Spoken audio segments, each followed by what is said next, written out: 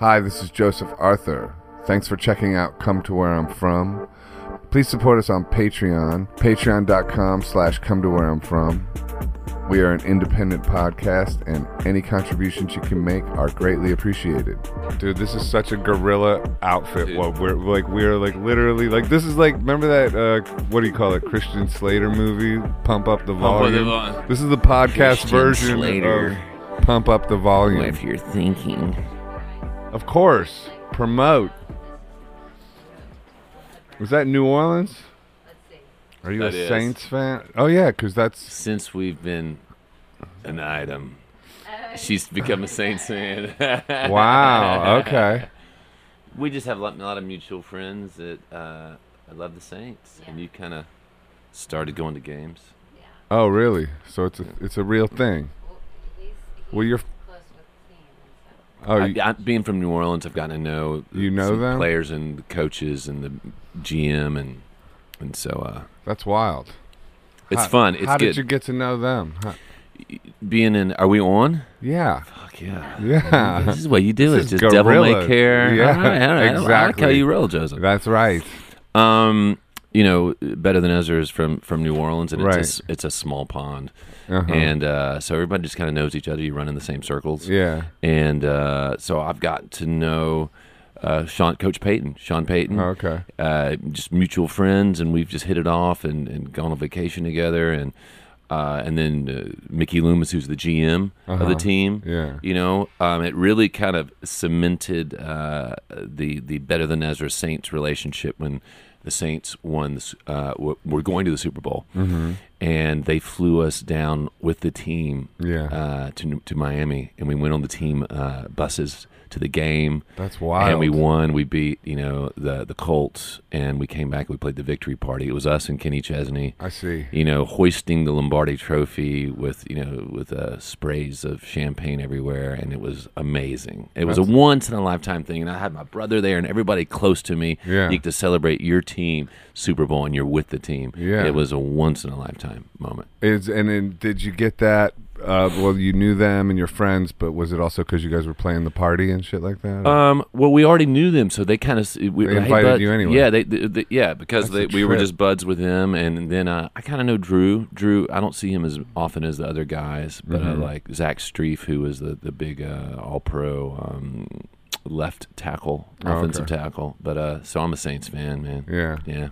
I'm a Browns fan, but you guys are back. You guys, maybe not back, but you're. For some reason, the Browns is like America's team. Like even in New York, there's like everyone loves an underdog. Yeah, well, we're a perpetual underdog. But now the Saints have dealt with a little of that. Baker.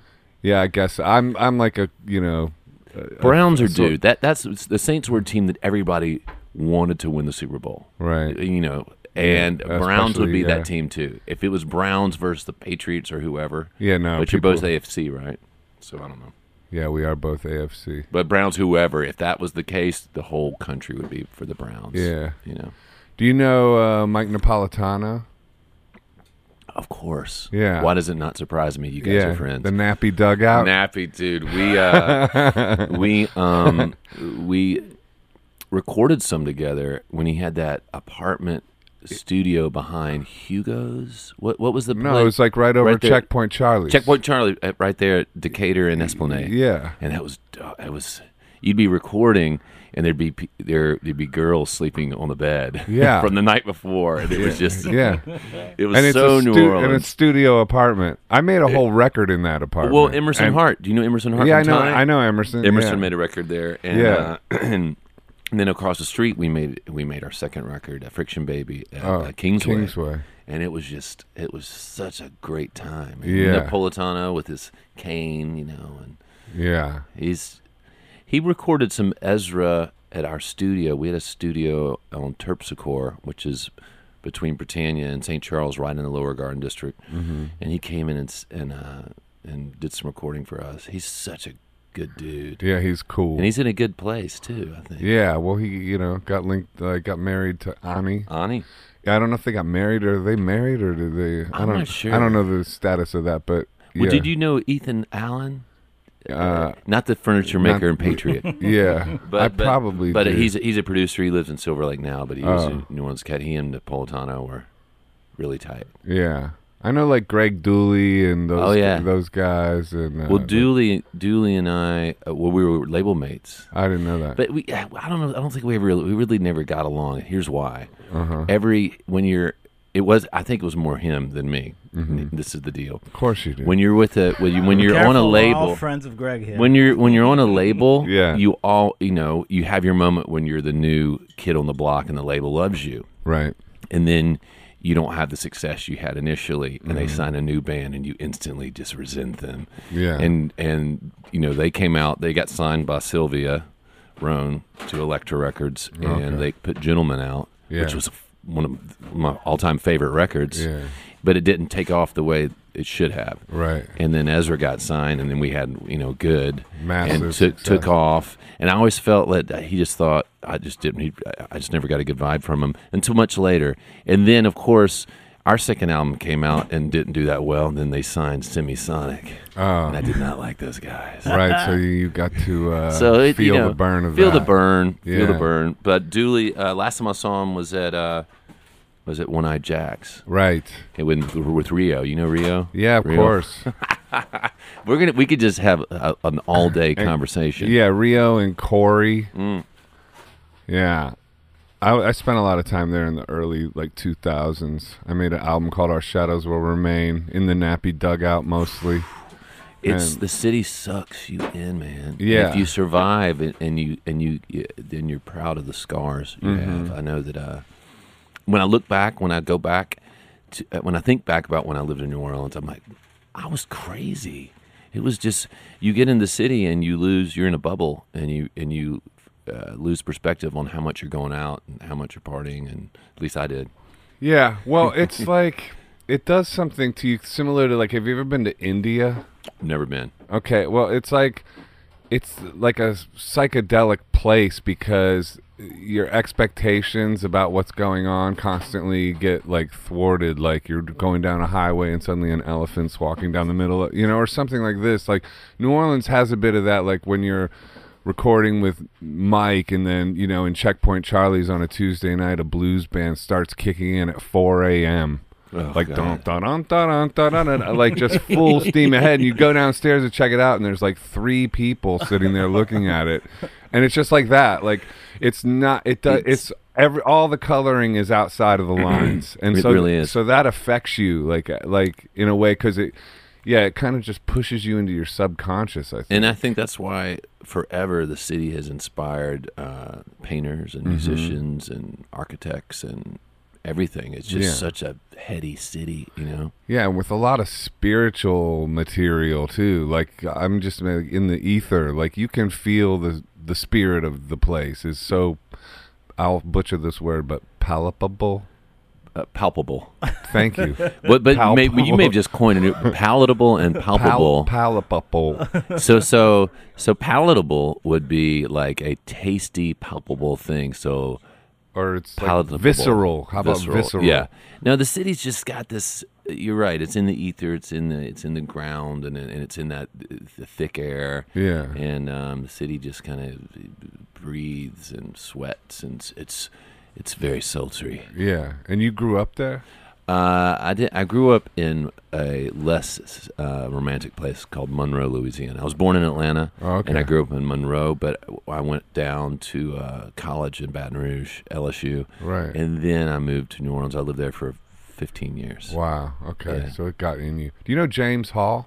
Very well. Yeah. Well, Better Than Ezra's drummer is Michael Jerome. Right. His drummer. Yeah. I didn't know that. I know Michael Jerome well. I've recorded with him. Oh, he's Jerome. He's the best. He is the best. He's a cool dude too. And James Hall is again one of those great artists who just should have been massive. Like I remember when he was in a band called Arms Akimbo. I don't know that. That was his band. Marry My Hope. In Athens, and Atlanta. We opened for them at the Nick in Birmingham. And I played the Nick.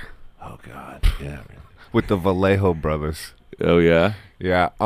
Do you know James Hall's son, Grandma? Liam I've only heard his music, and everyone just says it's Jerome says and I loved it. It's insane. I wrote. I've been writing with him. I got his newest single. I co-wrote with him, Downtown Life. Congratulations! Thanks, man. I love his stuff. No, I think he's genius. He's just like super creative, talented dude. Like his. And James, are they living in Atlanta? No, is James still? He was in Atlanta. Where's James? He was in Decatur or something. Yeah, like he's a little outside of Atlanta, I think. I don't know. I don't know the status of that either. But yeah, and Liam is like in that, like just signed to Atlantic, and going to L.A. and spending time with his manager out there. Who manages? Donnie Graves. Do you know Donnie Graves? I don't.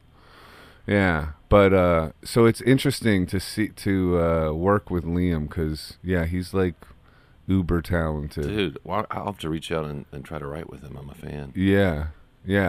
So that's what you do. You reach out to people and try to write and stuff like that. I mean, I love co-writing with people. And forever with Ezra, I was the only writer, and I only wrote by myself. Because I don't know, did you start off just writing by yourself? Yeah, and and the collaborating thing. Initially, it was it's awkward at first. It is, and I was like, well, if I like a song and it gets to the point where I play it for the band, I can trust it because I know it's come from a place that I feel good about. And then when I would first write with other people, I would be like, I don't know if I got to live with this. And then you get past that. And my first co-write happened after I was working in 2001. I was at Conway Studios and at St. Andrews and Melrose, that studio, that's those 3 studios behind the Manicure Gardens, and it's a beautiful studio. And Justin Timberlake was in one studio. Ezra was mixing an album that Brad Wood had produced, and then in the third studio was Meatloaf. Oh, okay, I remember. The story. And so Alan Kovac and Meat heard it was Meat's manager, and Meat. And you call him Meat, like his first name is Meat, and his last name is Loaf. Meat, just Meat, dude. And so Meat heard a song I wrote, and that was my first co-write. Right. And then I wrote with Blondie and Barry Gibb and all Alan Kovac's clients, and then I started writing with people who weren't members of AARP, right? And that kind of started my songwriting thing. So it just keeps me in touch with what's going on. And when you write with someone, you can't help but assimilate a chord progression or a sense of melody, and then it keeps my songwriting fresh. Yeah, especially working with younger artists, and that's really cool. It's important to me. Yeah, because it affects my own music, Yeah, I got that with working with Liam. Yeah, you listen to like, hey, yeah, man, I was listening to this, and you're like, oh yeah, I dig that. Like, what is that? Yeah, I know he was like constantly. Yeah, I was completely out of touch. I heard you gave a speech. I forget what it was for, but it was like you were going through like the points of like your process or like and one of them was keeping up to date on what's going on currently and how some people wear it as a badge of honor that like I don't even know what's up, man. I don't know, man. And I'm guilty of some of that. Yeah, I know, right?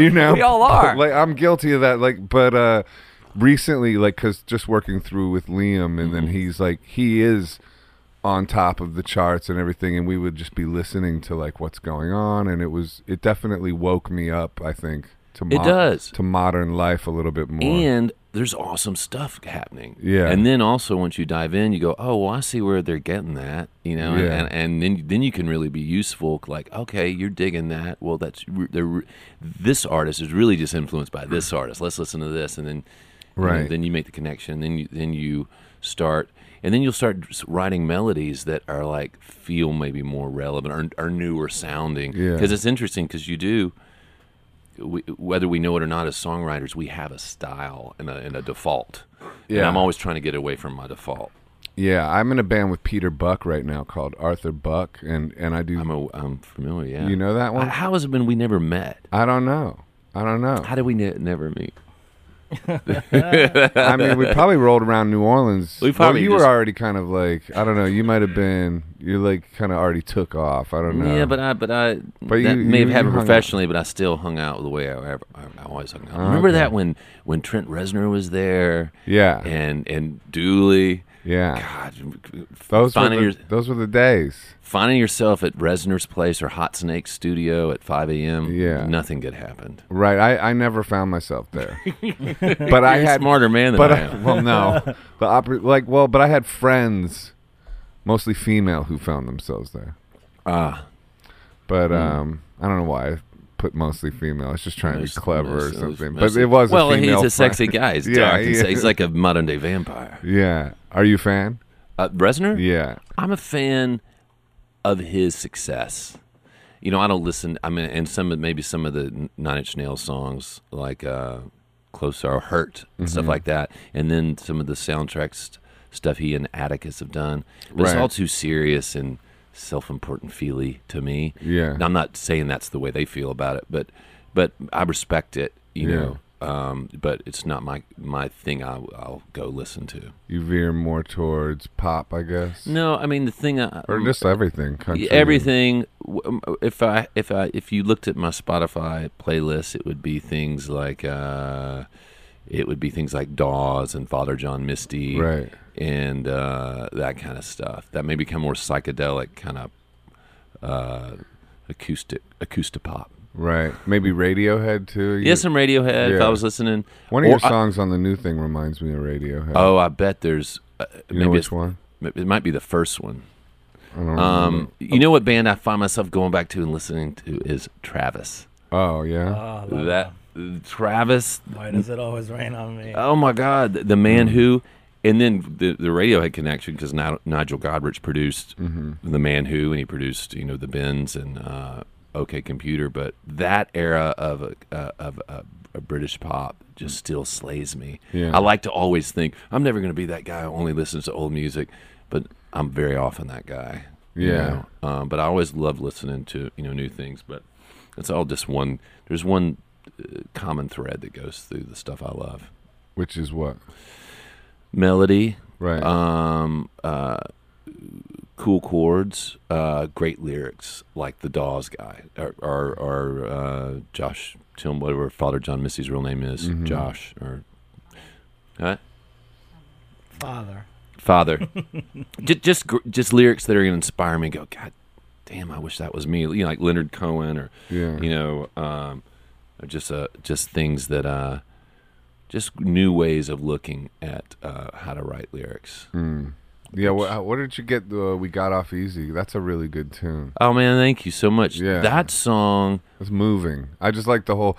We got off easy, Easy, didn't we, babe? That You know, was yeah, it's like it's got because it pulls at you. It's like I don't know, man. It just puts you in a movie. You know how songs sometimes, and then all of a sudden there's a camera sweeping. dude. Thank you so Like, much you to know hear you what I say mean? that. It has that vibe. That song just fell out. That's a good one. That song just fell out, and I was in my house and started humming it, and I knew that it got off easy, didn't we, babe? I was like, that's my hook. Yeah. That's my thing I'm going to hang my hat on. And I Yeah. ran out to the house and put it down on my phone, little voice notes. And the lyrics were, I usually not struggle with lyrics, but I wait till the end. I'll Right. have the hallmarks of lyric, of keywords that I'll put like chained together with gibberish, but this one was the one that just all fell out. Just a memory of relationships and Scrabble and cheap wine and clove cigarettes and modern lovers. Oh, like Jonathan Richman. Oh yeah, Yeah. yeah. That's the opening lyric. I still remember you there wearing your Modern Lovers T-shirt, Right. Oh, right. choking on a clove cigarette like you did back in high school. Yeah. And then also, and I'll never, shy away from saying what I was listening to. I'm a big Spoon fan, and you Yeah. can totally hear me, kind of being inspired by that Oh, I can hear that now. Brit delivery. Yeah. And I love the production on their albums. Spoon is a band that I just, is a modern band, or a band that's been around a while, but still just making such cool music. And I'm inspired by what they do production wise, and you can just tell they just go down a rabbit hole in their studio and like, spending more time than I'm inclined to on guitar tones. I'm like, just get something up, Yeah, I'm like that too. I'm just like, get it up, but you can just tell those guys are just down the rabbit hole like Dan Auerbach must be. Right. This is a silver tone that there's only one of these made. It was actually incorrect that it was made, but it imparts a nice resonance. And when you add it to this circa 67 fuzz face pedal, it really has a nice resonance. And I wish I was I love it, but I'm not that guy who's going to be all geared out, because it scares me when I do that. I'm like, I'm getting away from the point, which is a great song, right? And then I also think that people just love a great song, and that those little fine points are lost on most people. Yeah, I guess that's just a way to keep you entertained too. And if you got the money for it, you know, it requires space and money. Space and money. Space and money. And because some of those vintage pedals. That's the name of my next album. Space and money. Where did you? So you recorded at Kingsway back in the day. Did you record with Dan? We recorded with we recorded with Don Gayman. Okay. And Don Gayman had done, at the time, he had done Document for REM. He had done the big Tracy Chapman comeback with Give Me One Reason to Leave Here. But he'd also done, he had done the big Mellencamp records. Okay. But most recently, he had done Cracked Rear View for Hootie and the Blowfish. But that's not why we hired him. And we just I just liked the tones. And he was, did you ever work with the producer because they just were so persuasive? Like they talked. Yeah, they kind of talked us into it. Yeah. And I because the first person we interviewed and brought down to Kingsway was Andy Wallace, right? Who did Grace, Jeff Buckley. Yeah. And I love Don, but I've kind of regretted that we didn't do a record with Andy Wallace, because I still think his production is just some of the best. It just stands up. Right. It's real clean, but it sounds so good. And the way that record ended up sounding mixed, the Friction Baby one that we did at Kingsway, I wasn't that super happy with it. Right. Because Don recorded it and mixed it, which I don't think is often the best thing, but I still love the album. But I always wonder.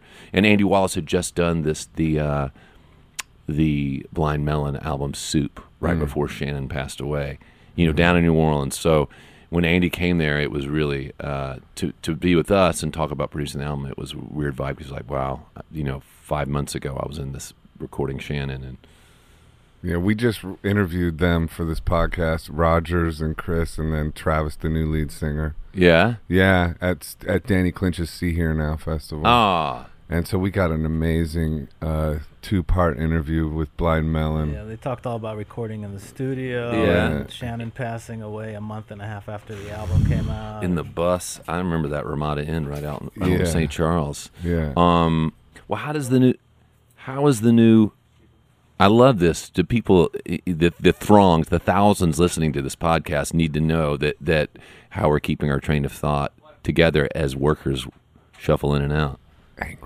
Angrily. Yeah, this is a real. Are you a Blind Melon fan? This is a real guerrilla operation we got going on here. But this is so perfectly authentic. It's brownies. We got New the brownie York. sign. It's usually not like that. We're not really allowed to be here. They don't. Everybody thinks that the other person said you guys could be here, but no one did. Right.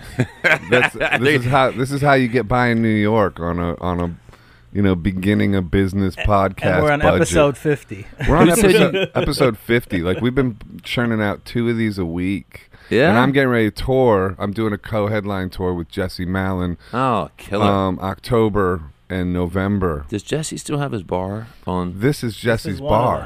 One of them. That's why there was one on a corner. That's why Niagara. Yeah, and then Niagara. Then had the great bar downstairs where you could dance to AC/DC and Golden Earring. Yeah. What's it called? Cabin Down Below. Yeah. And then there's 7A Berlin, in Berlin. yeah. So yes, Treehouse. And then this is Lola. This used to be Coney Island Baby, Oh yeah, and I live right over this. that's killer, And man. I paint down here too.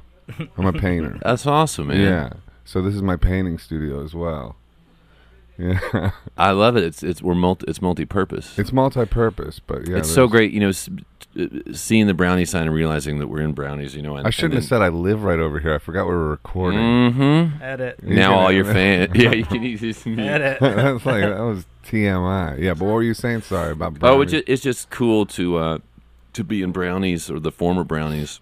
Yeah. And then tonight and tomorrow night I'm playing at Mercury Lounge, and I haven't played Mercury Lounge since 1994 right. when we played CMJ. Yeah, that's And a great room. Yeah, well, I remember it being really cool, but it was that one of those shows where they're all showing up. Yeah. Steve Lillywhite was in the audience. Right. Who had produced U2 and U2 and Dave Matthews. Enough said. Right? And it was one of those shows. Every time you played New York, right before we got signed, it was just like, who's in the audience? Right. What was it like when it blew up for you? It was. And how old were you? I was 27, but we had lied and said we were 2 years younger. Right, because back then, 27 was you're like, ancient. dude, you might as well kill yourself. Well, Like, you know what I mean? Like, the cool thing is we got together in '88, right, and when we were students at LSU, and we were just playing bars and frat houses, anybody who would have us. And but it took us. I was 27 when we got signed. Mm-hmm. It took us it was 7 years from '88 to '95. So it wasn't like it just happened. It was a lot of no's and rejection, and us just playing, and finally the taste of commercial music came to where people were looking for artists like us, because bands like Gin Blossoms and stuff had happened 2 years before, so people were looking for that more commercial. That's an not underrated band. not with as Jim grunt, Blossom. not as hard. We were in that spot. Yeah. But those are some great songs. Jim Blossoms? Yeah. Yeah, they're great. New Great- Miserable Experience. Amazing album. great front to record. back. Yeah. Didn't that guy, the main songwriter, kill himself? He did. Yeah, he that's did. sad. It is a sad, it's a sad story Yeah. of that band, but they're still together. We did a show with them in Pittsburgh pretty recently. I think that's the wrong paint color, by the way. Man, he is on edge, that guy. Really? Yeah, if I'm about to go in the corner and get in the fetal position. That's what my body is telling But me this to is do. this is your place. They're supposed to be amenable to you guys. Well, yeah. But that, you know how life is. Yes, I do. It's a funny old thing. It's a funny old creature. Yeah. Anyway, so Jim Blossoms. But and- anyhow, yeah. when it happened, so when we had the song "Good," which was written in 1990, had been turned down countless times. People would say, Yeah. "I don't hear any hook. What else you got?" and then we recorded our first record, Deluxe, in '93. Do you know Dan Rothschild? Sounds familiar. Bass player, Paul Rothschild, the famous producer of Right. The Doors, his son. Uh-huh. He had an apartment on Flores in West Hollywood, and we Yeah. recorded on the second floor in his apartment on half-inch tape on a Fostex deck Right. and a Ramza board. 16 tracks and we cobbled it together. That was the Deluxe record we made in '93, and we put it out. And so mid August, September of '94. Good was number one on 99X in Atlanta, so we had a number one song independently. And so when the labels That's crazy. How'd that happen?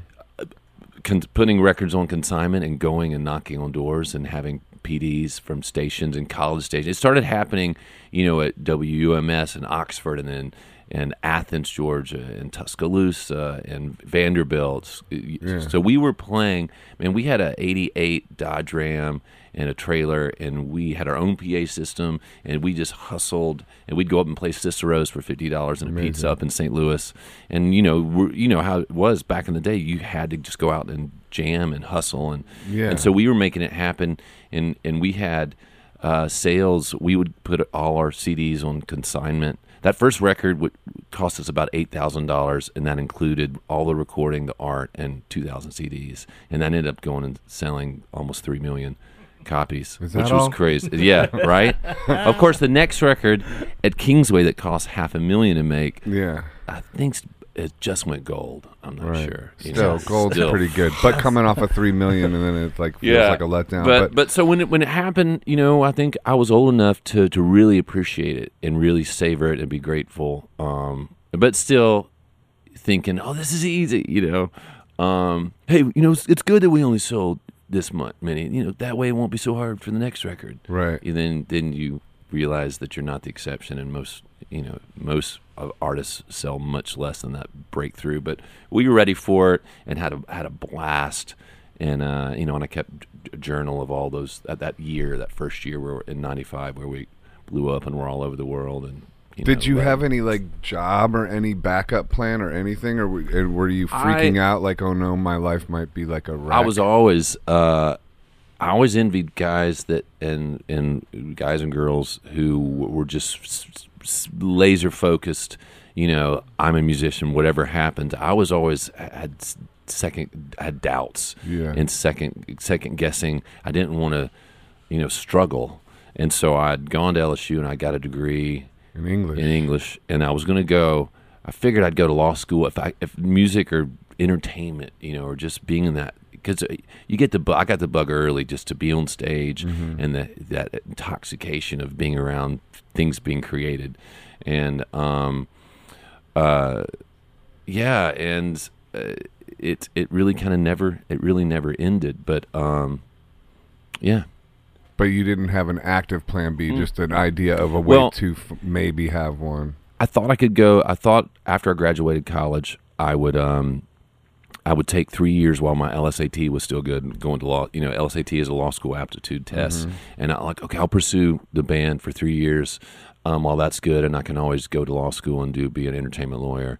And then during that time, I was out in L.A. I moved out with my girlfriend at the time, and I was working at Border Grill in Santa Monica, then City Restaurant on La Brea.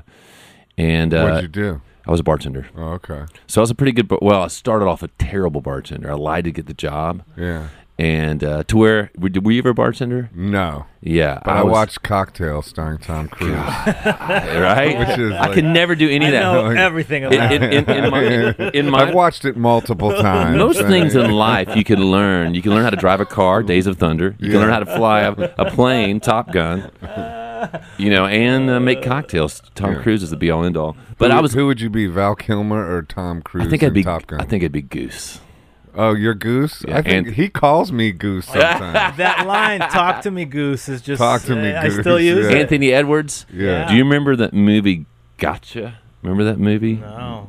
That he was in, where he's an American student who unwittingly becomes a pawn in an international game of intrigue. Oh, okay. One of those. And he meets A young Anthony Edwards. And who was the girl from The Last Seduction? She was also in Men in Black. Sigourney Weaver. No. I know. She was Men in Black. Remember Men in Black? She was the female attraction to I want to say Laura San Giacomo, but anyhow, the dark hair girl. Long story. Anyhow, but bartending. I was a bartender, and then also I was in the mailroom at CAA. I was like, oh, I'll be an agent. So I busted my ass to be. I had all these great shifts at City Winery, where it's not City Winery. City. It's called City on La Brea. Did he foresee the future? Yeah. At City, and I left all my great shifts, and I went to CAA. I thought I wanted to be an agent, but 6 months after doing that, I realized I hated that life, and that my whole goal in life was to have an agent rather than be an agent. Yeah. So I left with my tail between my legs and went back to bartending, and that's really when we started making the deluxe album in '93 at Dan Rothschild's place. But I had a good experience at City when I was bartending. I had these great clients. One was Leonard Cohen. And Leonard Cohen would come in to my bar and order lunch, and that's when he was dating Roseanne Arquette.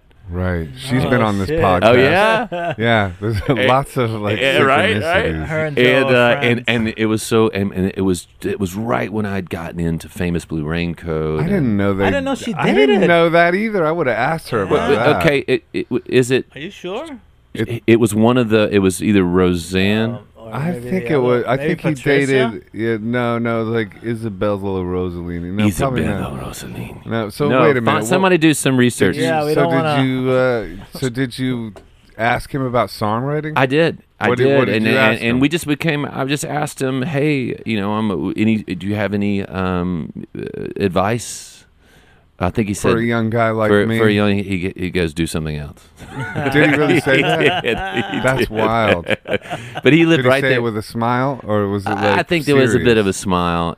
He was actually really cool. And once I got over my just being completely starstruck, Yeah. he was really cool. And then another guy who's the actor who plays Rebecca De Mornay. Okay. That's it. Sorry, Yeah. Okay. Rosanna. Sorry, Rosanna. Sorry, it wasn't Leonard. Though that's a good person to say you went out with. Yeah, it's not Christopher, Marty, wait, the flux capacitator, Marty.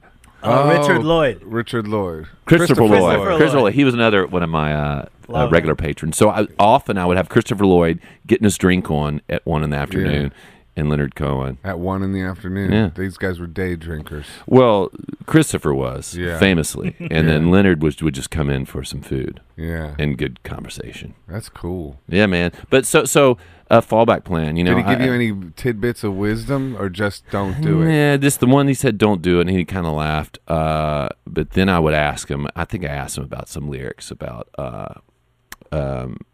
Famous Blue Raincoat. One I asked him, was he referencing or making making a reference to Scientology? Which he kind of looked at me funny because there's a lyric in Famous Blue Raincoat that goes, "Did you ever go clear? Oh, right. It's 4 in the morning, the end of December." I mean, I could sing those out. We could sing them together and hold hands, a cappella. It's 4 in the morning. I don't know. The end of December, I'm riding to now just to see if you're better. New York is cold, but I like where I'm living. There's music on Clinton Street all through the evening. I hear that you're living deep in the valley. Did you ever go clear? He had no idea what I was talking about. Really? I was like, "Hey, you want some more hummus? Did you ever go clear? Did you ever go clear?" Yeah, I'm still trying to go clear. But have you ever? Yeah, because that's really only a Scientology reference, unless it's just pure poetry. Yeah, just in him it's Which pure probably poetry. pure poetry, I guess, because he didn't know. But have He didn't you know. ever? They must have come after you, the Scientologists. You know what? I've worked with a lot of Scientologists, Yeah. and I only found out they were Scientologists after I was finished working with them, and, Yeah. and it was never obvious. Yeah. And then I lived on I Cherimoya. dated a Scientologist once. Really? Yeah, yeah, and I was open to it. Like, I actually read the stuff because I was like into the relationship, and I was like, well, let me see what you're into, and then and I like kept an open mind about it. But then I of course also went online and like checked it out, and I was So like, this is online. This means this is more recent. well, it was like, over 10 years ago, probably 10 something years ago. But I was like, okay, this is all based off of like, sound things, a lot of it, like, because it's based off of like Eastern philosophy, a lot of it, like a lot of it is like, sort of spiritually true, but the scheme comes in when it's constant money for like doing those sessions with the electric things, and I was like, this is kind of like, a pyramid scheme or something, like, or just, I didn't buy into it. I was like, and then that kind of, And then the Thetans and all that, Yeah, and all then that. and then you insert Yeah. the aliens, and then you lose me. right. Yeah, I couldn't. If couldn't if go he had there. based it all on swamp creatures, I'd be one. Yeah, in a heartbeat. for sure, But without a doubt, especially but coming from New Orleans. swamp creatures and Yeah. all that kind of stuff. Do you have any kind of religious or spiritual practice? Well, I grew Other up. than music. Music is my religion. Yeah. And I'll speak in my dark Leonard Cohen tone. Please, for the rest of this interview, if you don't mind. All right. No, I'm just kidding.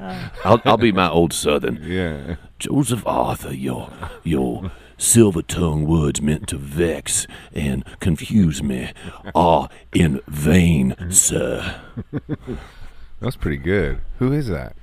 I'll just kind of go into this old Civil War general. Yeah. So your diatribe, while both on point and well researched, is superfluous and pernicious, and I take umbrage, sir. Sir, what are Sir, you talking sir. about? Are you crazy, mate? What were we And then saying? you should go into your Aaron Neville singing voice, and then combine those I haven't two. done the Aaron Neville. Do some Aaron Neville. It's too early. Come on, that sounded good already. If you want someone to play with, let your conscience be your guide. Or high. Tell it like it is. Oh, mama. You know, just gotta get that heavy, that heavy vibe, bro. I'll do. Tell it like it is. Oh, mama, let your conscience be your guide. I can't. That should be somebody's they should sample that for their phone ring. Tell it like it is. Well, the best is Linda Ronstadt and Aaron Neville doing that. Oh. Wait, no, we were about to just stumble upon some great insight. Yeah, I forgot. Oh, we were talking about religion. Oh, right, yeah. Well, I grew up going to Episcopal, and then we moved to Louisiana from Atlanta, and there was no Episcopals. Those were heathens. And then I was Methodist a little bit, but then really just kind of spiritual, guy. I'm a spiritual person, and I think really since I'm a sober guy. Yeah, oh, really? Mm-hmm. I got that in common with you. Yeah, and then at least with alcohol, smoked a bit of the weed here and there. Yeah, I'm not total. I just went completely clean. Yeah, that's smart. And then and so that really kind of got me, the God of your understanding kind of thing, and really just starting to see connections, and when I was living a certain way and getting out of myself and trying not to be selfish and that whole thing. Instead of seeking to be comforted and try to comfort and love instead of being loved and understand rather than being understood, those kind of ideas make me accountable and keep me in check. And then I started so that kind of spirituality, and then starting to read different things and seeing how these connections that when I started opening my eyes and taking the blinders off of my ego, that I started seeing when I was living a certain way, I attracted people around me that were good for me, as opposed to when I was not living the best way, I attracted I do know. You know what I mean? Of course. And it's and then when you start to see that, you're like, whoa, it's not coincidence, and there are things that I was happening around me that I was always blind to, and so that spirituality and me saying, what is that? I want more of that, or at least I want to be more in tune with that. Then that's the spirituality I like to be a part of. Yeah, taking 100% responsibility for what enters your field of consciousness and who manifests in your life. Oh yeah, man, it's just it's irrefutable. It's tough to do though. It took me many years. Yeah, it took me many years of failing and half measures. Yeah, which avail us nothing. Nothing. Yeah, but learning that you are creating your reality, and taking the responsibility of that is hard to do, and it's even sometimes I slip back into old ways of being and thinking. I go 2 steps forward, 1 step back, and then I beat myself up. The biggest thing, exactly, and because it's really subtle, and it's going back into my old ways of thinking. Subtle is the right word for it, because did you ever read Napoleon Hill's book called Interview with the Vampire? No, it's called. And we're back to Tom Cruise. It's gonna come back to him always. What's it called? I can't even remember. What is the it? Book. It's about his interview with the devil. Oh man, it's slipping my mind. It's Napoleon. Napoleon is the Hill. author. Yeah. Look it up real quick. Napoleon Hill. Look it up. Producer. Devil. Interview with the Devil. You know what? I think we need to, and it's Ehud. Ehud. I think you need to have some buttons to press. And yeah, we need that. And we need like one of those. Like, yeah. Well, we Like have chicken clucking? we have the helium. I have the book. You got it? But we were saying, I was going to say something. Yeah. Oh, I don't want to cut you off. Think and Grow Rich. No, the other one. Anyway, the devil talks about the best thing is drift. Drift is his favorite, and cigarettes cause drift, and it's like Outwitting the Devil. Outwitting the Devil. It's a great book, and it talks about like cigarettes create drift, and then that because the subtle aspects of going into self-destruction. That's what you were. Yeah, and it's just you don't even know it. Just like when they say, "Oh, you relapse before you actually relapse." Exactly. Because I would put things in place. I would start lining things up that were I'd say, "Oh, I've got a day off in L.A. or I got a day off in Vegas in the week, and I'd start putting pieces in place. But the biggest thing is that I really loved about spirituality was the realization that I am no different than anybody else, and I'm not exceptional, and the rules apply to me, and I'm just another dude on this planet, and and these things that work for other people will work for me. And that was the eye-opening thing, and I took off that weight of uniqueness that was false, and to say, man, I need help, right? And then when that help came, that was eye-opening and spiritual. Well, to be that humble and to allow yourself to be that vulnerable is actually like a real big form of strength. Which is the irony that you got to get the surrendering is a show of strength to say, a good friend said, man, you keep just getting in that ring with that 800-pound gorilla and it kicks your ass. Don't get in the ring. Yeah. And I just kept getting back in, and finally to say, no, that doesn't work. Have the guts, have the humility to ask for help to where you don't get back in the ring, and it's the first step that's the most difficult and the only one you got to master, right? Like, just to admit that you're powerless over something like alcohol, like the idea that once you take a drink, then it's the drink that takes the drink. Yeah, and it's really the notion of your life is unmanageable. I was like, man, I'm doing fine. I'm successful. I'm good. I'm quite happy. Oh yeah, it's a 2-part step. It's two things. It's like your life's unmanageable and you're powerless. It's like, that's a big pill to swallow right from the jump. Right? Especially with ego and because intelligence and your brain is not your friend. Yeah. But getting back to the book that I haven't read, but all these things you mentioned, Scientology, all these things that work for people, whether they're ultimately whack like Scientology, and to each his own, they all have things in them that are these kind of truths, about being responsible and ultimately being responsible for your actions, and which is something that's elusive. The buzzsaw, and this is part of the Halloween episode. Yeah, there's somebody being murdered. Right. Man, so when did you We got deep. When did you get sober? August 10th, 2014.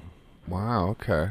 Yeah, the last time was in West Palm Beach, Florida. Yeah. Last drink, which was you've never relapsed. Never. Damn, dude. I got sober when I was 20. I started going to those. Well, I just had that panic. I just had that panic moment where I'm drinking the coffee. I'm like, is this my coffee? Yeah. Yes, it is. Well, it's nothing to panic about, even if it wasn't. Oh, man. I'm sure we kissed the same person at some point. I mean, it's had to have happened. You know? So by the transitive property, we've probably kissed. Really? A equals B and B equals C. So. Then A equals C. We probably kissed them. We probably have, for sure. But, I started going so young. Like, so I had, dealt with, like, because I was, dealt with that kind of stuff really, really young. So of course, then I relapsed like 400,000 times. Oh, God. And I've gone back and forth a million times, I got, it's like, I was good until my mid-30s. And I had, I was normal everything. And then it just got to the point where after, if somebody would offer me something more than alcohol, I'd be like, "Are you crazy? I got a show tomorrow morning. I got to do a radio show. I got to do a podcast, and then it got to a point where it wasn't like I weighed that thing I had to do and discarded it. It didn't even exist, at some point in the night, and it would just be like, well, where can we go from? What else do we have out there? And I just remember going to AA meetings and stuff and just lying about my sobriety and seeing guys who I'd started with and they were celebrating a year, and here I was lying about having 30 days, and that was demoralizing. Right.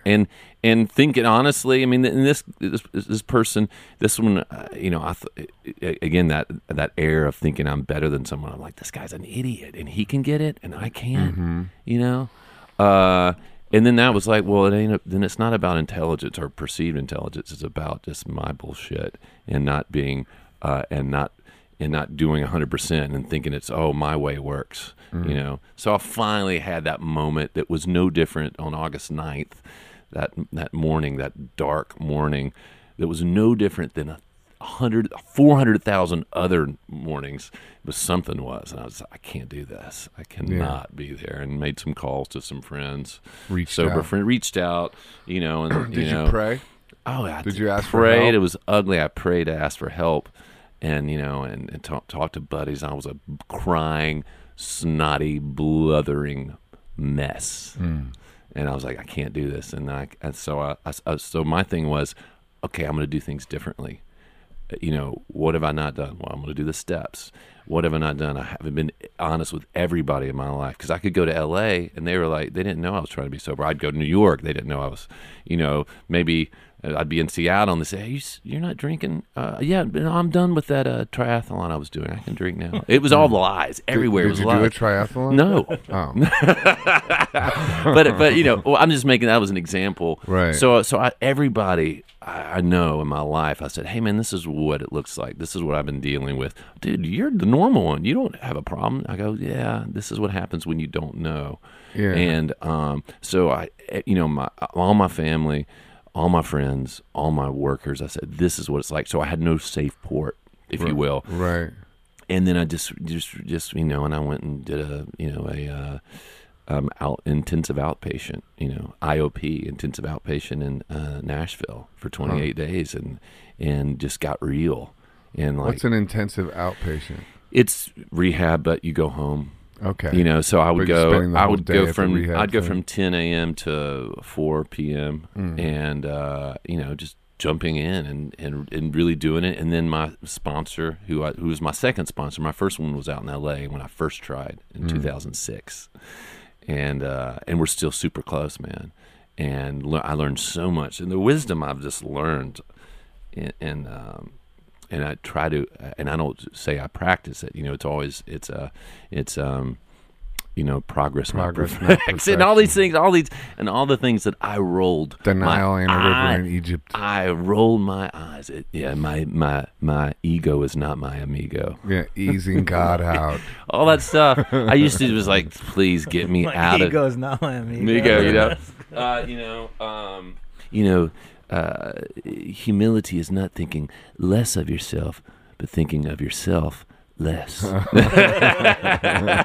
All these things, I'm like, no, man, it's true. Yeah. And I get to have that thing. And if the price of entry, if the fee or the admission was the crap I went through, then so be it. I'm lucky I wasn't some casualty, another sad story, you know. Like, oh, did you hear about that guy, man? Yeah, they found him somewhere. They found him in a hotel room. I didn't want to be that dude. You know, and I certainly tempted fates. Yeah, did you? You pushed the edge? Well, yeah. I mean, yeah. Yeah. I like the thing that it's about service. Like there's like I think like this moral center in all of us, even if we want to try to deny that, and that like the fact that it works by sort of bolstering your self-esteem by being of service to others. Oh, yeah. Like that's the final sort of piece of the puzzle. And then, because I do know that, like, I'm more likely to relapse if I'm, like, up to no good, if I'm up to some shenanigans. You know what I mean? Like, and you can fill in the blank as to what those shenanigans might be. But, you know what I mean? Like, so I've noticed that over the years. Oh, yeah. Like, I have to kind of keep myself, you know, a certain amount of integrity or else I'm in trouble. And I need to be better than that. You know, me too, dude. It's like it's an everyday. It's every day, man. It's like there's no, you don't success. There, and I box, and in my boxing gym, there's this flag that says success is never final, and it's true. It's like, man, this life is a constant push towards getting to being the best version of yourself. I think it is. You know, and it's you know, it's fellowship. It's being around people doing what you're doing. It's, you know, it's recovery, and then it's service, you know, and helping other people, you know, and it's amazing what it does for you, you know. But you know, you can't give what you don't have, they say. So it's there's just no, you can't the whole half measures thing. You've got to just walk the walk and talk the talk, and then when you're doing that, things work out. Yeah. But again, man, I'm always just trying to. I'm always not doing it quite right, but I'm always trying. Yeah, as long as you're trying. Yeah. It's the half measures, is because that's what the devil likes. That's the thing. He likes drift, because Napoleon. I like the drift. Yeah, because Napoleon Hill asked him, what's the worst drug, alcohol or cigarettes? And this was written in the 30s. It's a really interesting book, and the devil is interviewed in it, and the devil, like, there's some kind of pact that the devil just has to tell him the truth in whatever answer, and the devil even says it won't matter because you won't publish this book anyway. And if you do, you'll be hated, and all this other stuff. And the crazy thing is, he didn't publish it, and even his wife had to die before it got published in 2000. This sounds like Confederacy of Dunces almost. It's how really, that was kind of. It's real wild. And Napoleon Hill at one point asked him, "What's worse, cigarettes or alcohol?" And this is when like doctors were prescribing cigarettes for your health. So it wasn't like cigarettes weren't known to be bad for you at that point. But the devil said cigarettes are worse. And the reason why is because he says they promote drift. And through, you know, because if somebody's doing that, then they're like, they aren't going on the run. They aren't doing other things. They're like, you know, and drift is a great way to describe that slow going off your track and going back to the old default way of thinking. That's the way it happens. Was the devil's name Louis Cypher? Probably. You know what that's a reference to? What? Angel Heart. Remember that movie Angel Heart? Mickey Rourke. Mickey Rourke. And who played the devil? Louis Cypher. Lucifer. Oh, right. Robert De Niro. Yeah, Robert De Niro. So your voice is quite intoxicating with your beard and your hair and your wily ways. Well, I denounce you, sir. You succubus. It's like you see right through me. I just do. I just sit in my studio by myself, just with my eyes closed. Well, sir. Well, sir. Well, you know, speaking of sitting in my... You got that tiger on your shirt. You got that tiger on your tail, don't you? You round that tree until you turn into butter. Cool Bowery, New York.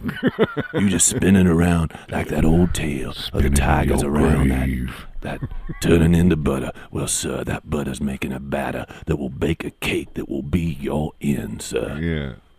Yeah. Nice one. You know, it's what we do. Have you ever done voiceover work? No. I've tried it. William Morris does the band, and a buddy of mine was like, "Dude, I just got $125,000 for doing a voiceover for Volvo." I'm gonna call my manager about it today. You right better. after this podcast. Right? Like, fucking Kevin Griffin's doing nothing, and he's getting these huge things. What about Joseph Arthur? Exactly. Are you doing voiceover? Well, I almost got a Brian breakfast meats ad. Yeah. And I didn't get that, and it was against me and another guy for Mountain Men on the History Channel. But I didn't get it. Are you still going for it? Well, in my heart, I should have gotten it because, now down in the boneyard, TJ's having a little trouble with the 4x4. Up in the kitchen, Trisha's doing her best. And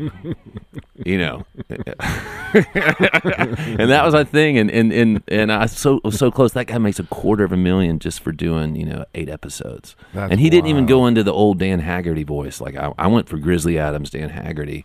Maybe you gave it a little too much. I went too campy. You went over the I went top. too campy. They went for Yeah. a guy who was more of a micro kind of Right. thing. Speaking of They wanted that podcasts, authenticity. have you heard the micro podcast called "And That's the Way I Heard It"? No. Micro Dirty Jobs. You know who this guy is? When Micro was one of the first big personalities on reality television. He had that show called Dirty Jobs on Discovery. I've seen I it, mean, yeah. people. He cleans gutters and Yeah, things and nobody he does wants all to these. do. He's a super likable dude, and he has this great voice. And he does this show. They're 7 minutes long, and they're based on the old Paul Harvey radio show. Remember Paul Harvey? No. So Paul Harvey was a national syndicated radio voice. Paul Harvey, a young boy with dreams of flying, told his father, "I will one day fly across the Atlantic." And then he tells this whole story. He goes, and at the end he goes, "That man, Charles Lindbergh." And now you know Yeah. the rest of the story. Yeah. And so now Mike Rowe has reincarnated this thing, and he does this new thing called "And That's the Way I Heard It," Right. where he tells you this great story. Like one I just listened to was about Charles Roger, a duplicitous dude. Definitely, and it's the Roget's Thesaurus, and it's the guy who started Roget's Thesaurus, and he has these great stories from history, and the reveal is at the end. Yeah. You should check it out. I'm going to check that out. You should do a podcast, though. Like, this is like coming back around to that. I'm down, man. Yeah, you should. I mean, you could do all the voices. You got skills. Man, I might do that shit. You should do that. I will. You know who my first guest is going to be? Who?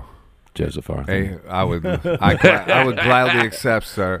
So, where did you Joseph get Arthur. your drive and your ability? Because a lot of artists tend to be more unhinged, and you seem to be very well put together, and also able to be kind of a business person and keep your eye on that kind of thing. Right. But also you write great songs, and it's like you have a balance, which is really hard Thank to you. find. And like you've described, you've struggled and stuff, so it hasn't been it Yeah. hasn't been just a joyride. But where And do I you, used to not want to tell anybody about that. Yeah, well, I'm just glad like you did. just like I can't say that about me. But then I realized, man, if I tell somebody and just be honest with my struggles and my journey that's ongoing, then it can help somebody. and it takes the power And- away from and then people reach out to you and say, destroying "Hey, you. man, and you've had people reach out to you who are struggling, Of course, and then Yeah. you're like, fuck, I want to be honest. If I want to go through life and just be real." But where do you think you got your? Did you get it from your parents, or where did you get your sort of ability to connect all these different things? Now you started a music festival, which we Yeah. can talk about too. But where did you get that?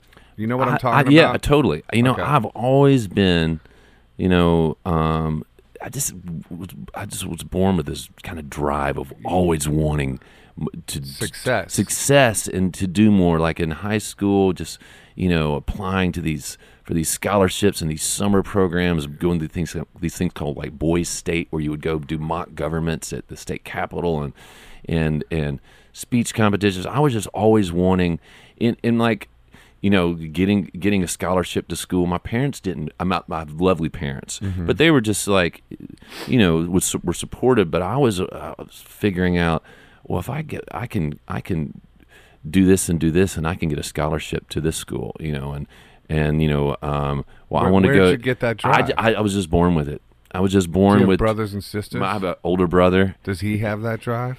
He would tell you he does not, but he's very successful. He was a great athlete. My father was a great athlete who was All-American for University of Georgia and played for the Redskins for 1 year and was a Wow. badass, just Pro a football player. He-Man. And my brother's like him, great athletes. And I love sports, but I wasn't gifted in that realm. I was more like my mom, more artistic and stuff.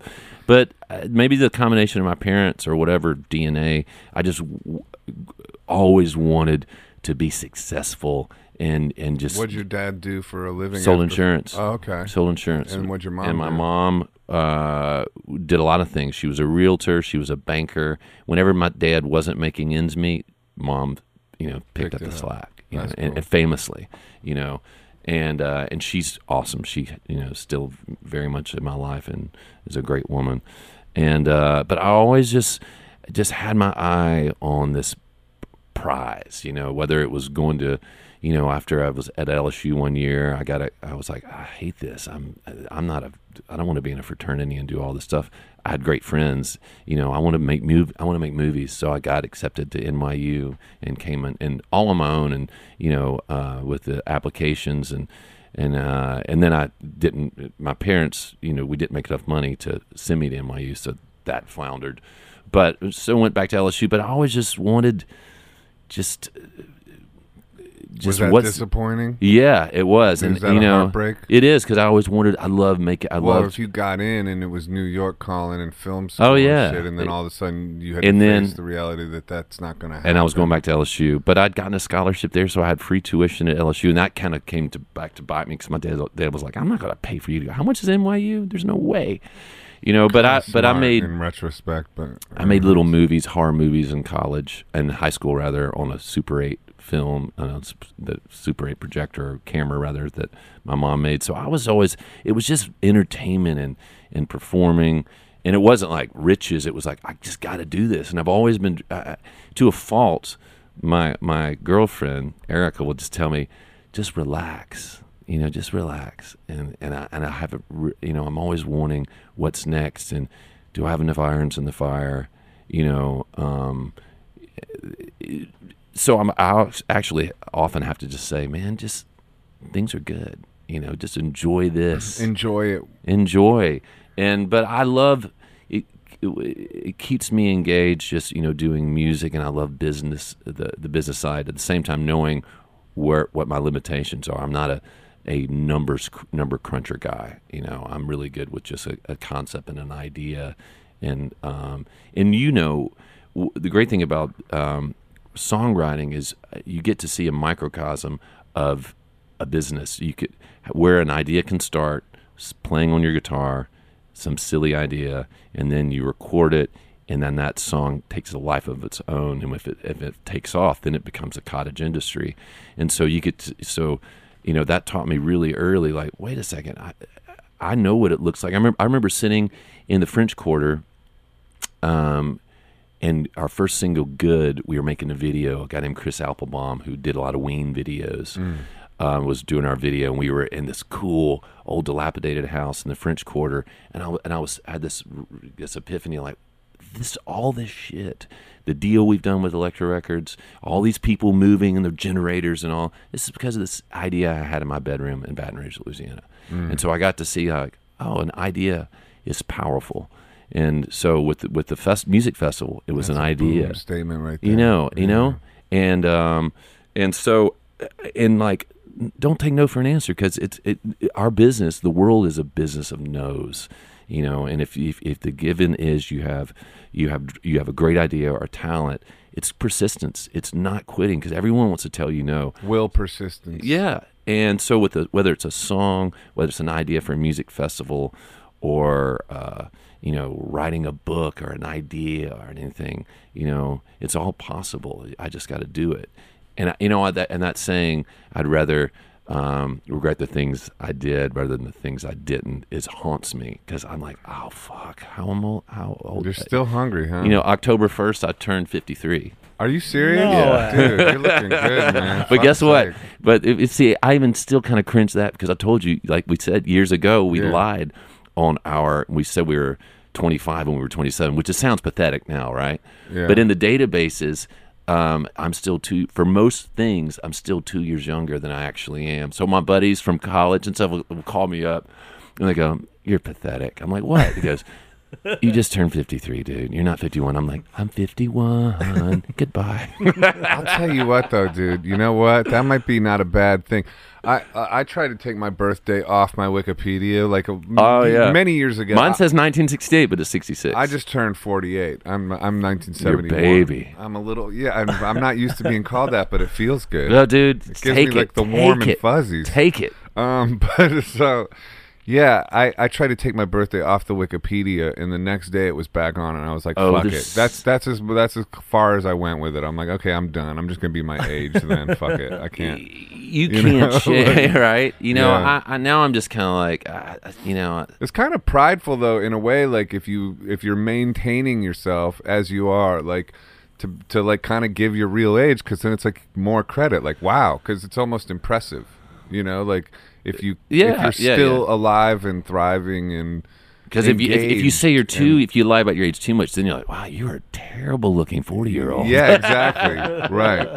As opposed to, like, you're a pretty good looking 53-year-old, which is crazy. When you wait till you hit 50. That's the first age I was like, oh, I can't spin this. Right. You know, 50's 50. You know, when I turned 40, I was like, oh, fuck, I'm 40. Yeah. Big deal. 27 was a tough one for me. But for some reason, I don't mind turning 48. I actually forgot I was 47 during 47. Because I had the, I don't know how you say it, but the habit of going a year higher than I am to kind of prepare myself. And so I was making a video one time and I said I was 48 in it, and my friend texted me and said, "Dude, you're 47," and I had to look it up. This happened to me this year. That's amazing. So I've already been 48. So this is no. When do you turn? September 28th. Oh, you just turned. I just turned. A week ago. Okay, this is everybody. It's just been this rash of birthdays around me, and everybody's a Libra. I'm a Libra. Yeah, Are I'm you a Libra? October 1st. October 1st. Yeah. What? This is your birthday? I just 2 days this ago. is 2 days ago. Did you just say that? See, now Wow. you've. I mean, See, it started. It starts early. Yeah. This was when did you first start losing your mind, Joe? Fuck. It was 5 that minutes fucking ago. podcast with No, Kevin man. Griffin. It's been a lot. I missed that too. How did I miss I that? missed it too. You missed it I don't know. too? You sure you said it? Are you sure you said it? Yeah. Yeah. But everybody, my road manager, all the people in my band, Happy they're all. birthday, dude. Thank you, Yeah, dude. to Thank the you. two of you. You know what? Later, tell me if he said it Yeah. when you're editing this together. You know, like, because how do we both miss it? Anyway, go October for it. 1st. October 1st. October Anyway, 1st. The same birthday Libra. as Jimmy Carter. really? Was a good one. I'm the same one as Bridget Bardot. Bridget Bardot. Now the reason we're here as man and woman to love each other, take care of each other. When love walks in the room, everybody stands up. Oh, it's good, good, good. Like Bridget Bardot.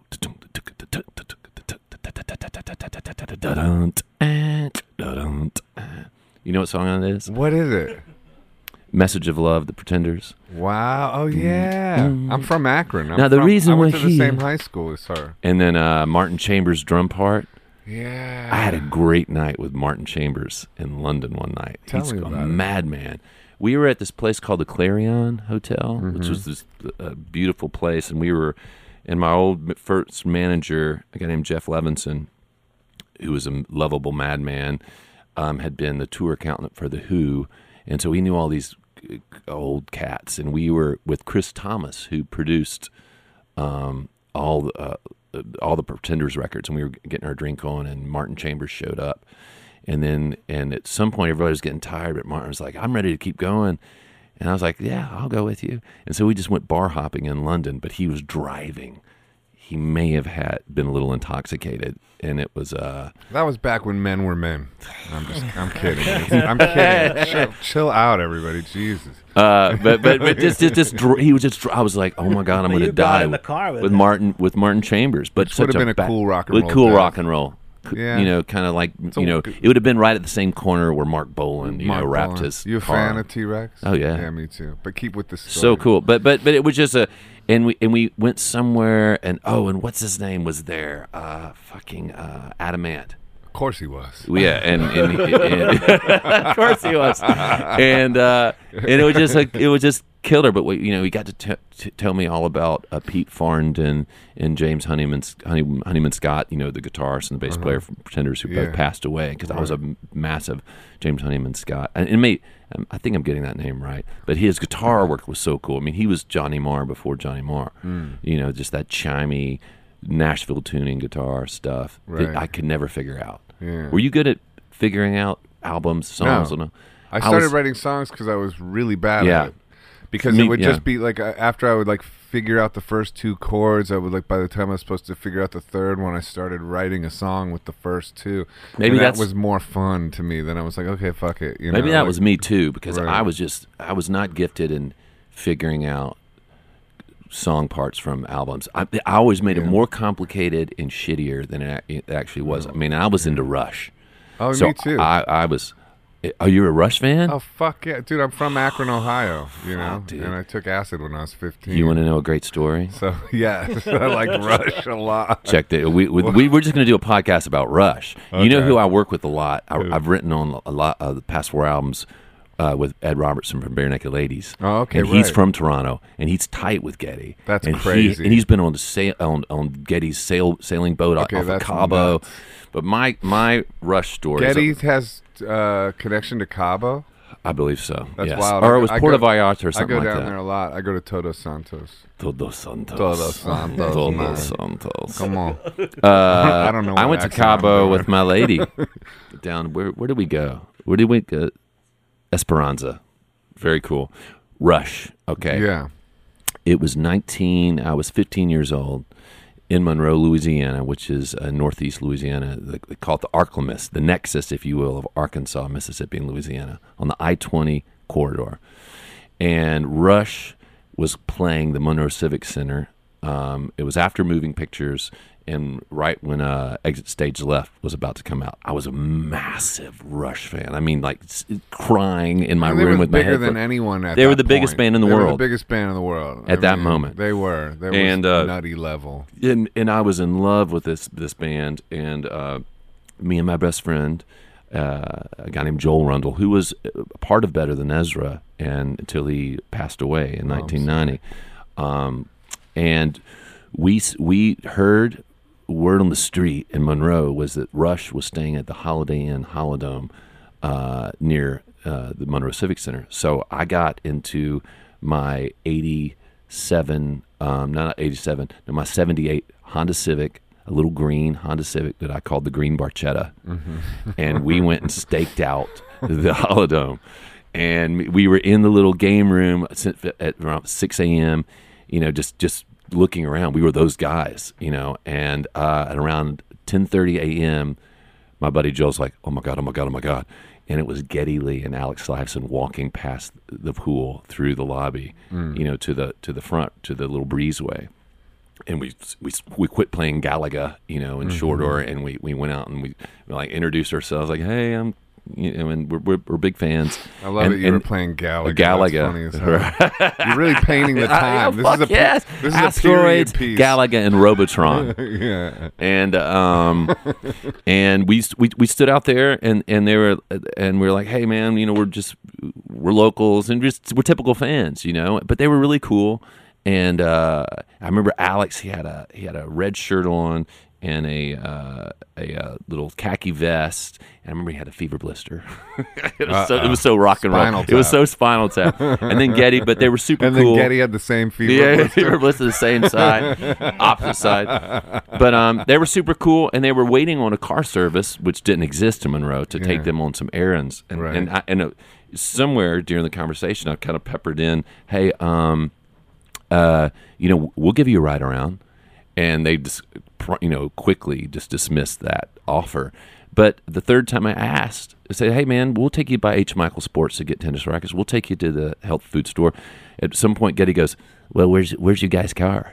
Right. And I was like, "Right here." So we went back. They walked with us back through. Getty got in the green Barchetta. Getty and Alex Lifeson on an August day in Louisiana. It was hot, and the AC didn't work in my car. Wow. Got in the back of the green Barchetta, and I had to push the seats forward, and me and Joel Rundle took That's them fucking crazy, to H. dude. Michael Sports. We took them to get health food and somewhere else. But when we were in H. Michael Sports, they bought tennis rackets. And Alex said, he's like, "Listen, man, if you guys can if you can come back at 4 and pick up our tennis rackets that are being strung, it'll get you backstage passes and you can come to our sound check." So Wow. So we go back, and I better. remember we dropped them off at the health food store.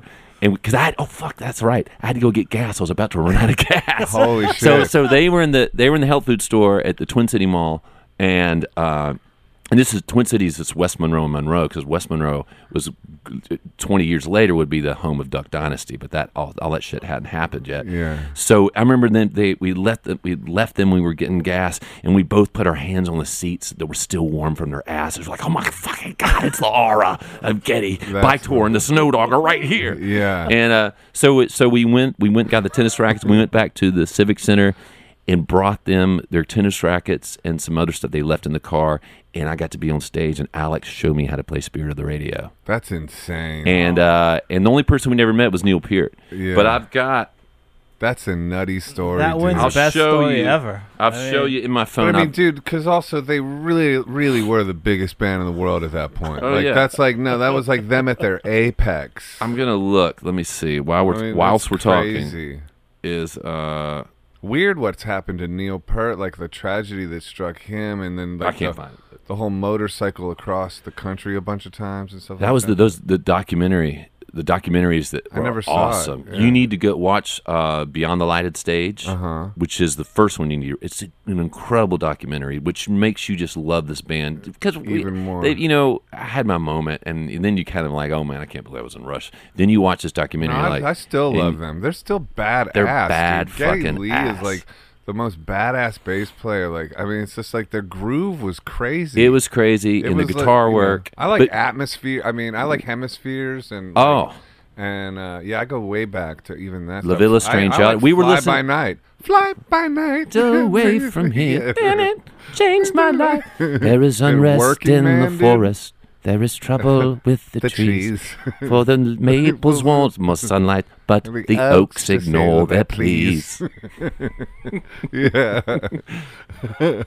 I hate to do this. We have to wrap up because he has another appointment. This should be a 3-hour oh. podcast. For they with passed a him. noble law, Too bad. and the oaks are What a all kept story. equal. Yeah. A hatchet, And a axe, saw. and saw. Yeah. For they passed a noble law. Yeah. For Well, the equal. Oh, Joseph Arthur, I'm you, excited, sir. but I want to really just touch for 1 second on your new album. 'Cause Yeah. it's exciting. I just really like it. What I've heard. Did you only get 3 songs? Yeah, that's it. You haven't heard the album? I haven't heard the whole Dude, thing. The first but I track. like it a lot. And, Thank you, and, man. And I think it's real exciting for you. This new album, Man. So let's talk about that for Yeah. First for solo. a little bit. Is this your first solo record? This is my first solo record. It's great, man. Thank you. Yeah. Tell me about that real quick. Who produced it? I produced 7 of the songs Uh-huh. with a guy named Andrew Petroff, who's a great songwriter and bass player in Nashville, and we did it. We did it all in my studio in Franklin, Tennessee. I built this place, and it just sounds good. Did those 7 songs in my studio, then 3 songs I did with Butch Walker. Do you know Butch? Yeah, I know of him. I don't You think we've guys crossed would paths. hit it off That's massively. what I've heard that before. Yeah, so, you guys are birds of a feather. We're like we went to different schools together. Yeah, you Yeah, and or something like that. He's also, he's One of the- also one a of big the- songwriter for other people. he's Yeah. a great producer, and actually got off easy. Someone Tonight and Hacienda, the 3 we did together. And but man, I wanted to write an album that didn't sound like Better Than Ezra. Otherwise, what was the point? Right. And that that didn't have any considerations on trying to get on Hot AC radio or any radio, Yeah. and just was like, this is what I fucking love. And on this song, I want to have a guitar, a harmonized guitar solo because I love Thin Lizzy, and it just, it's 4.5 minutes long. I don't care. Well, this one's 5.5 minutes long. Well, great, and so, and without any expectations or considerations other than just doing something I loved, and the album that came out, I just really dig, and it was just really a blast to do, and and now getting to go out and tour, and playing Mercury Lounge, going back to my roots. Are you doing solo or you got a band? I got a band. Oh, okay. I got a killer band. How many piece? It's 4-piece, including me. Uh-huh. And you guys are doing a whole tour right now? We're doing yeah, we are. We're going to be, for the next 6 weeks, round one, wave one, if you will. Yeah. I'll be in Chicago. But it's mostly places like Mercury Lounge or City Wineries, because I can sell those kind of places out. Yeah. Do a couple of nights at City Winery, Chicago. Yeah, that's and a then great Hotel Cafe, and I got 2 big paintings at City Winery, Chicago. Really? Yeah, in the main room. Dude, I got to check out those your paintings. graphic arts. No, Yeah. where do you play when you're in LA? We're playing the Roxy. Oh, really? Yeah. What's the date? October the 16th, I believe.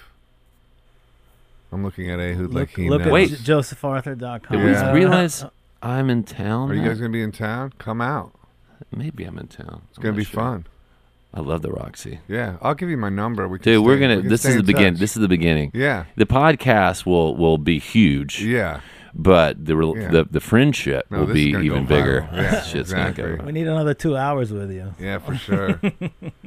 Well, congratulations on the record. Brother, thank you so much. Thank you for doing the podcast. You're funny as hell. It was fun as hell to talk to you. I appreciate it. Brother, thank you. And Yeah.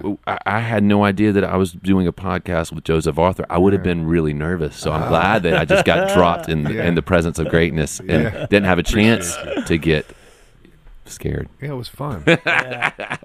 We went to different schools together, really. That's what We did. happened. Yeah. Well, you know what? You realize if you're a certain age, if you're a man of a certain age, and you're in rock and roll, we're gonna have a lot. We're gonna be the same guy. Yeah. Different, but have this, different versions of the same different guy. versions of the same Like guys. it's a multiverse or The multiverse. simulation.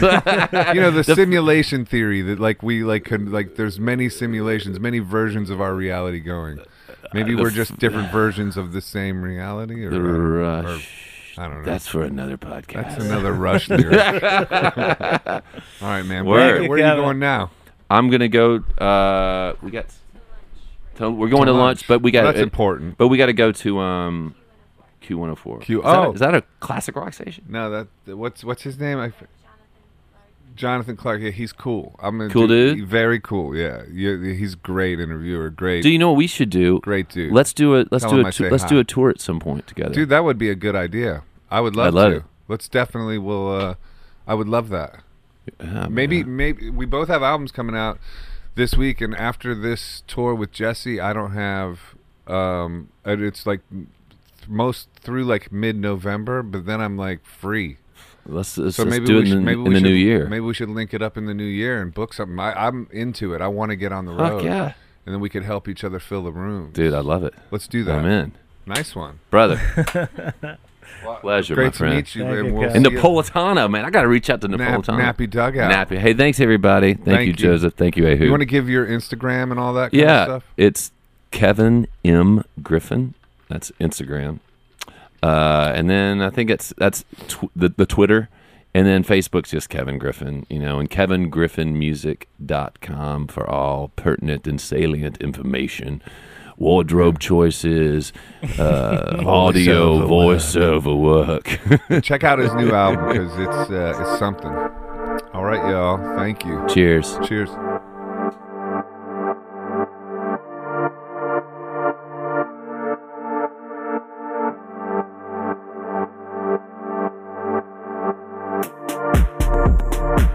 Hi, this is Joseph Arthur. Thanks for checking out Come to Where I'm From. Please support us on Patreon, patreon.com/come to where I'm from. We are an independent podcast, and any contributions you can make are greatly appreciated. Hello, this is Joseph Arthur. Thank you for listening to Come to Where I'm From. Just going to announce some tour dates. On October the 7th, I'll be at Knuckleheads in Kansas City. On October the 8th, I'll be at Larimar Lounge in Denver. On October the 10th, I'll be in the Triple Door in Seattle.